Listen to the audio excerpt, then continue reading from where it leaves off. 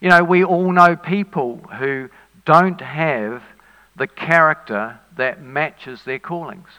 I mean, we've had situations with presidents of the United States.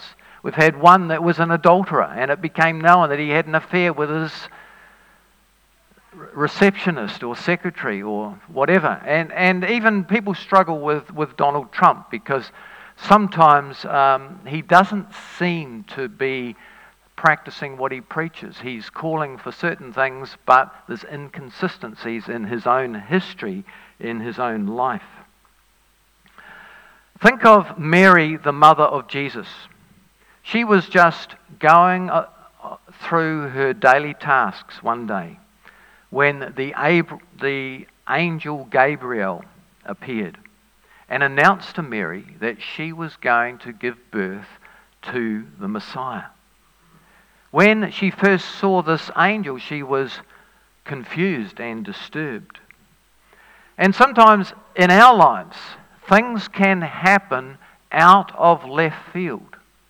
There is a change that was unexpected, a sudden change.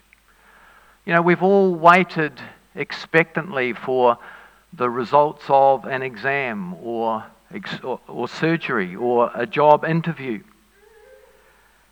And sometimes something happens that changes the course of our life. But it's important for us as Christians not to let our character disqualify us from what God wants to do in our lives. God knows each of us by name, and He has a specific call on our lives. He has things that He wants us to do. Some of you might be thinking, I've heard God's call on my life and I've responded to that call.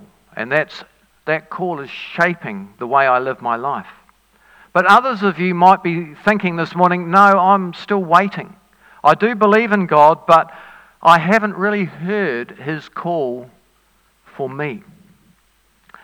Our extended family have a batch at Pukahina Beach.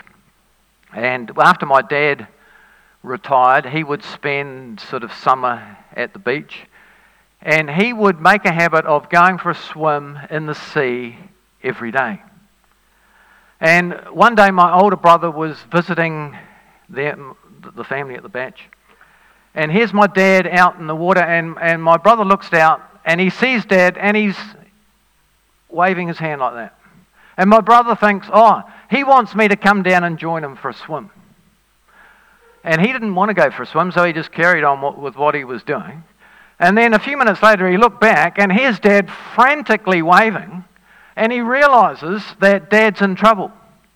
So he races down the sandhills, and Dad had got caught in an undertow that had pulled him out, and he couldn't get back to shore. And he was crying for help. Help, come and help me. But Paul thought he was just giving him a wave. Come and go for a swim.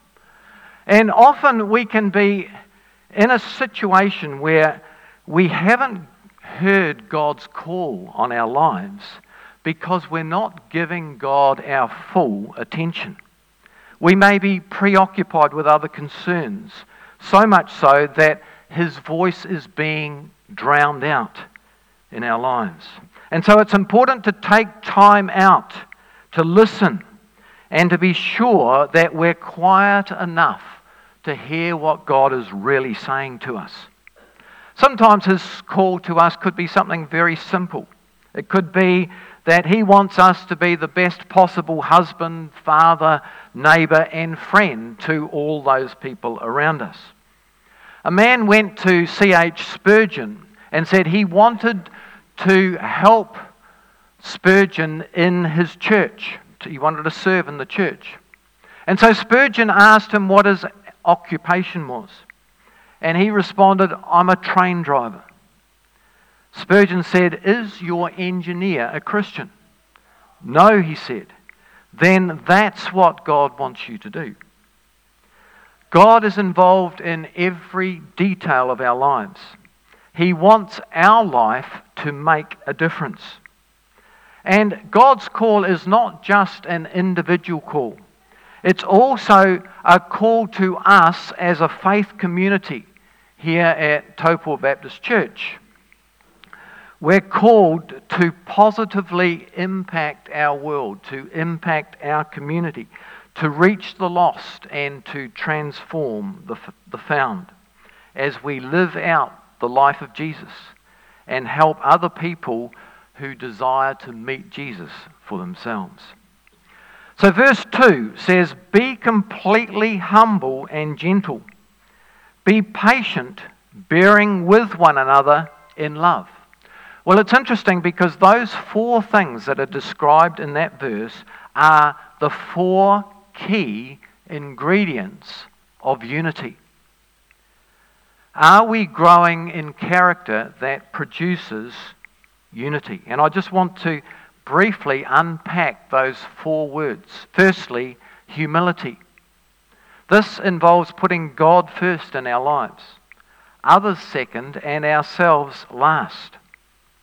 Proud, arrogant people love to be the center of attention. They like to force their ideas on other people and push other people down. They can be a bit like that Pharisee who prayed, "I thank you, God, that I'm not like other people." He felt that he was called. He felt that he was superior.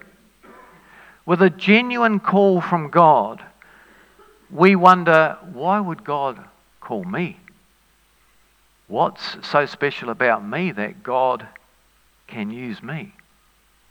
I read a story of a theological student who was highly gifted, and he'd got excellent grades at Bible college. And he was invited to speak at the local church on a Sunday morning. And he walked up to the pulpit full of pride and great expectation. But then he became very nervous, and he stumbled over his words. He had memory blanks, he broke down, and he walked out in humiliation. A little old lady followed him out of the church and said to him, "Young man, if you'd only walked up to speak in the same way as you came down after you spoke, you'd have walked away as you did when you came in." And sometimes God humbles the proud.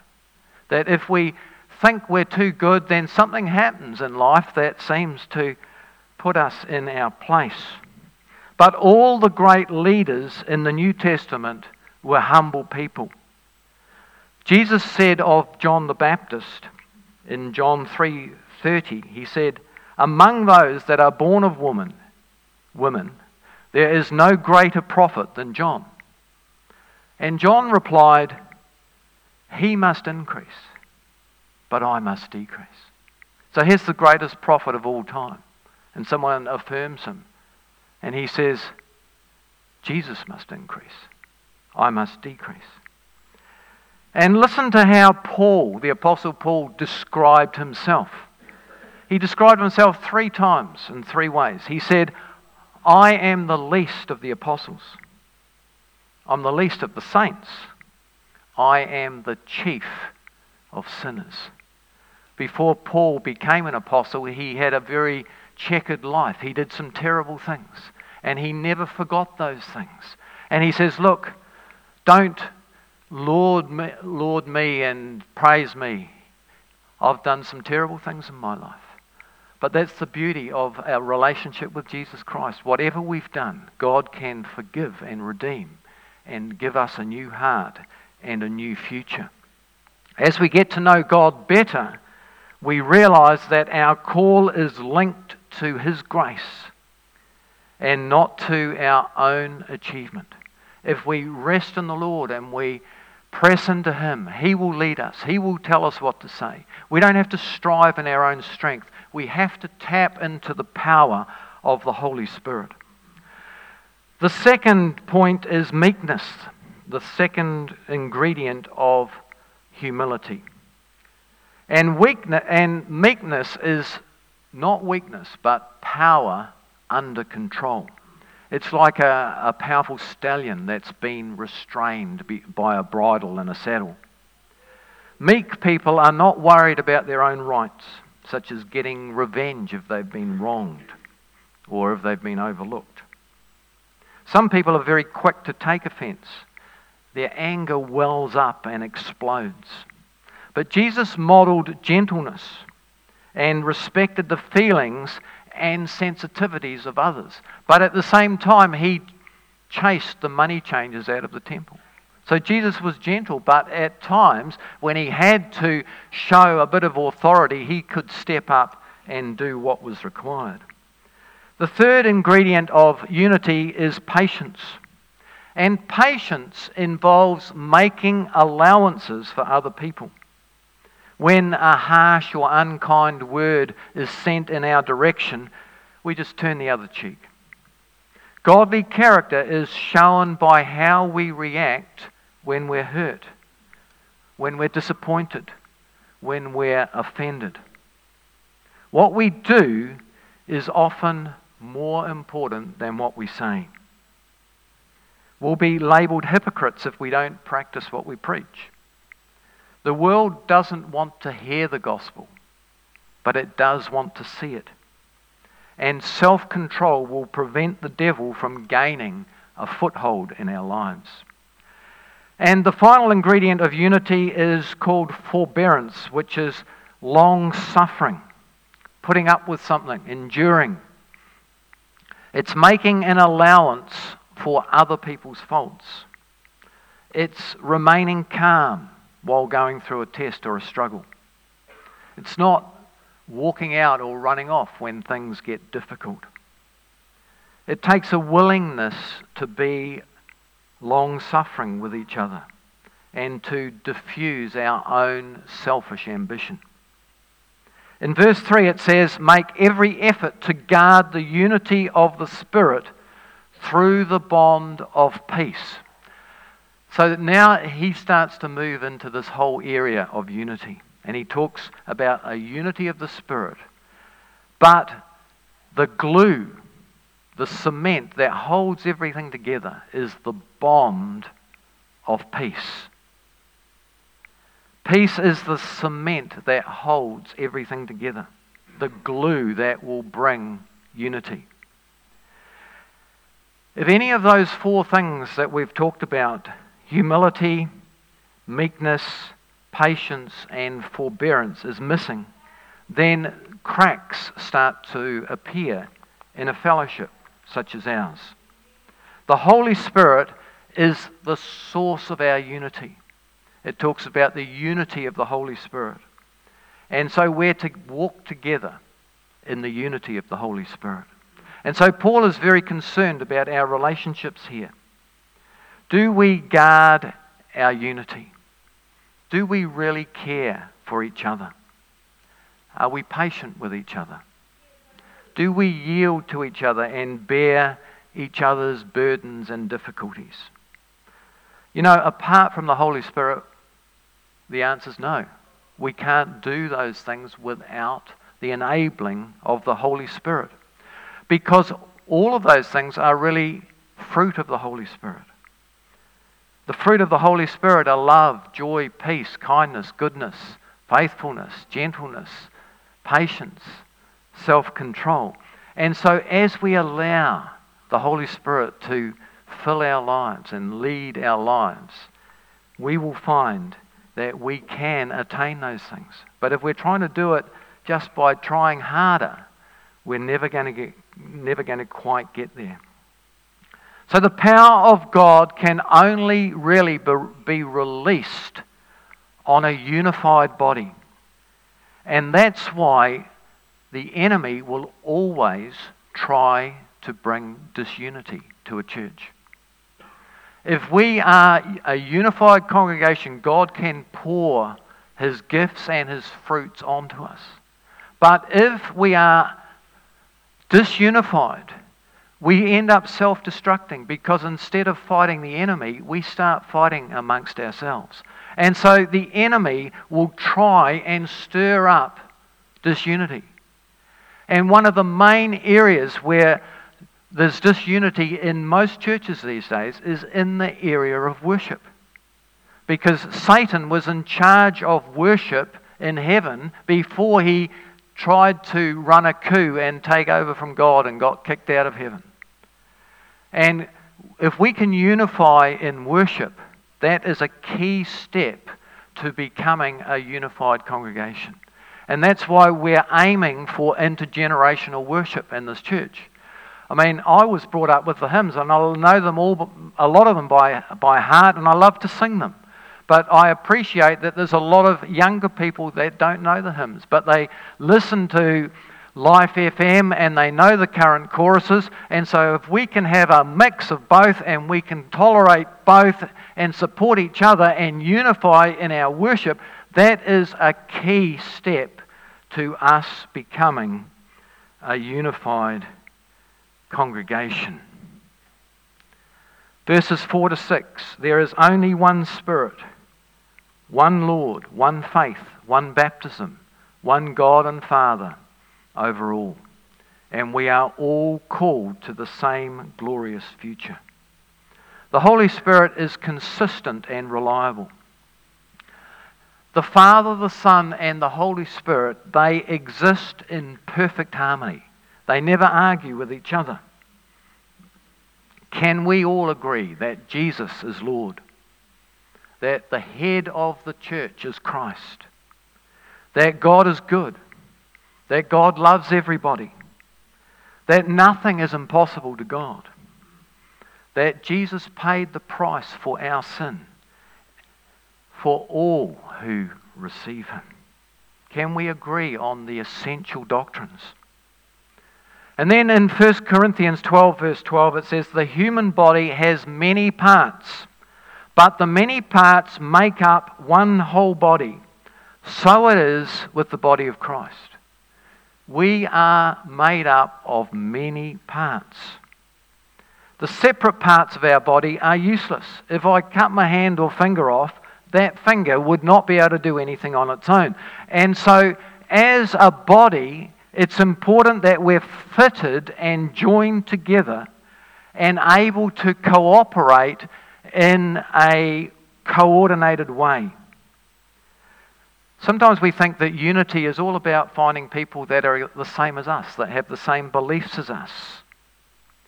And so often our best friends are people that have got common interests. It might be a love for the outdoors or gardening, fishing, sport. You may have children of similar ages or grandchildren. Or you may be from a similar background. But God joins completely different individuals to make a whole in His church. The church is a bit like a jigsaw puzzle.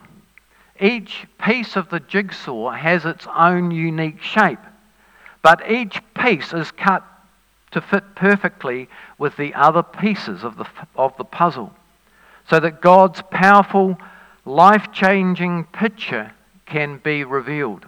The picture that we reveal is Jesus. Imagine a jigsaw puzzle with a big picture of Jesus on it. And we're all the pieces. And as we put those pieces together, we show forth the image of Christ.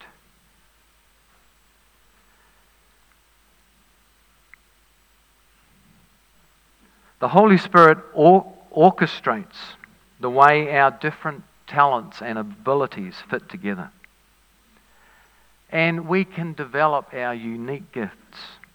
But we can't separate our gifts from the body. We discover and develop our gifts as we fellowship together and we minister with other believers. Gifts are not toys that we play with. They're tools that we build with. Can we put aside our offences and disagreements and come to a unity of the faith?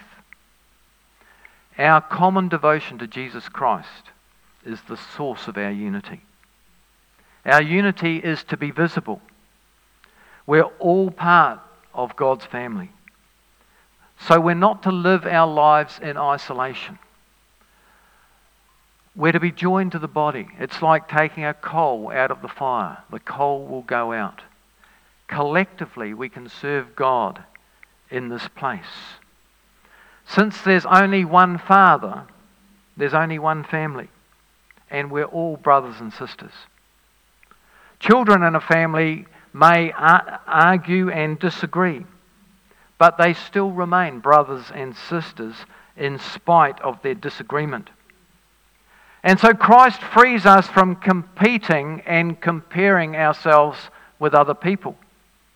It's interesting, in a tree, no two leaves in a tree are exactly the same, but that same sap flows through each branch of the tree. And so there's a huge variety of gifts that can be practiced within the church. Jesus had all the gifts and has given them to us collectively. None of us has all the gifts, but between us all, we do, so that we're able to continue that work of Christ in this church. So let's just read verses 11 to 14. It was he who gave some to be apostles, some to be prophets, some to be evangelists, some to be pastors and teachers. And in some other chapters it lists all the gifts of the Spirit that are available to people in God's church, to prepare God's people for works of service, so that the body of Christ may be built up until we all reach unity in the faith and in the knowledge of the Son of God, and become mature, attaining to the whole measure of the fullness of Christ. Then we will no longer be infants, tossed back and forth by the waves, and blown here and there by every wind of teaching, and by the cunning and craftiness of people in their deceitful scheming. God doesn't want a family of babies. If we're all babies and we're crying and whining and whinging, we're not going to achieve a lot, are we? And so God appoints gifted leaders to equip the people to do the work of ministry, to help to build up the body of Christ. Just like as parents, we delight to see our children grow up and become mature, successful, responsible adults. I remember when our children were small, we used to measure their height on a door frame. And so, once a year at Christmas time, we'd measure their height and we'd see how much higher they'd grown in the year that had just passed. And God is saying to us, grow up and attain the stature of Jesus Christ. Our maturity is linked to how much like Jesus we are becoming. One day we may all be like Jesus. That's the dream, that we all grow to be like him. And so Paul, he doesn't want us to be like children who can't make up their minds about things. You can take a child to a lolly shop and say, look, you can pick $2 worth of lollies, and I'll have one of those and one of those. Oh, how much have I got left? Oh no, can I have that instead? And they just can't make up their mind. They're tossed to and fro. And in the church these days, there are teachers that actually manipulate God's word. And they will come out with doctrines that are incorrect, that may be attractive, that may be appealing to people, but they are not necessarily the full truth of the gospel of Jesus Christ. Think of a beautiful piece of music that is played by an orchestra, a symphony orchestra. Think of Jesus Christ as being the head or the conductor of that orchestra. But each instrument produces a beautiful melody. And also consider your function here as a member of this fellowship. Are you playing your part properly? You may have gifts, but without love, you're not connecting to the other members of the body. All parts of the body are to be connected to Christ, the head of the body. Child psychologists believe that in a family, the most important thing is for the mother and the father of the children to get on well with each other, to love each other. That's more important than for them to love the children. The love of both of the parents towards each other, is more important than the single love of, say, the father to the daughter or the mother to the son. Because when mum and dad argue, the children feel insecure and frightened. And in a similar way, it's important for the world to see that we as believers love and care for each other. And in John 13, verse 35, it says, "By this, everyone will know that you are my disciples, if you love one another." God is calling us to love each other, to care for each other, to help us through our difficulties in life. The visitors who come to this church say, "Look how these Christians love each other." We demonstrate God's love by our relationships and our consideration and care for one another. So, in summary, what I've been trying to get across to you this morning is that God has called each one of us as individuals, but also as a local church. And He wants us to respond to His call with enthusiasm and joy. Our character is to match our call as we embrace a shared future together, as we respect each other's uniqueness, and we embrace the unity of Christ in this place. Let's pray. Father God, help us to be completely humble and gentle, patient, bearing with one another in love as we serve you in this place. Lord, may we be known for our love, for our care, for our acceptance. Lord, we thank you for the way so many people are serving you in this church, that this church is coming alive and we're reaching out to people in need. Lord, we just pray that each one of us will desire to be changed into the image of Christ, and that as we serve you using our gifts in this place, you will grow us in faith, you will grow us in unity and in love. In Jesus' name, amen.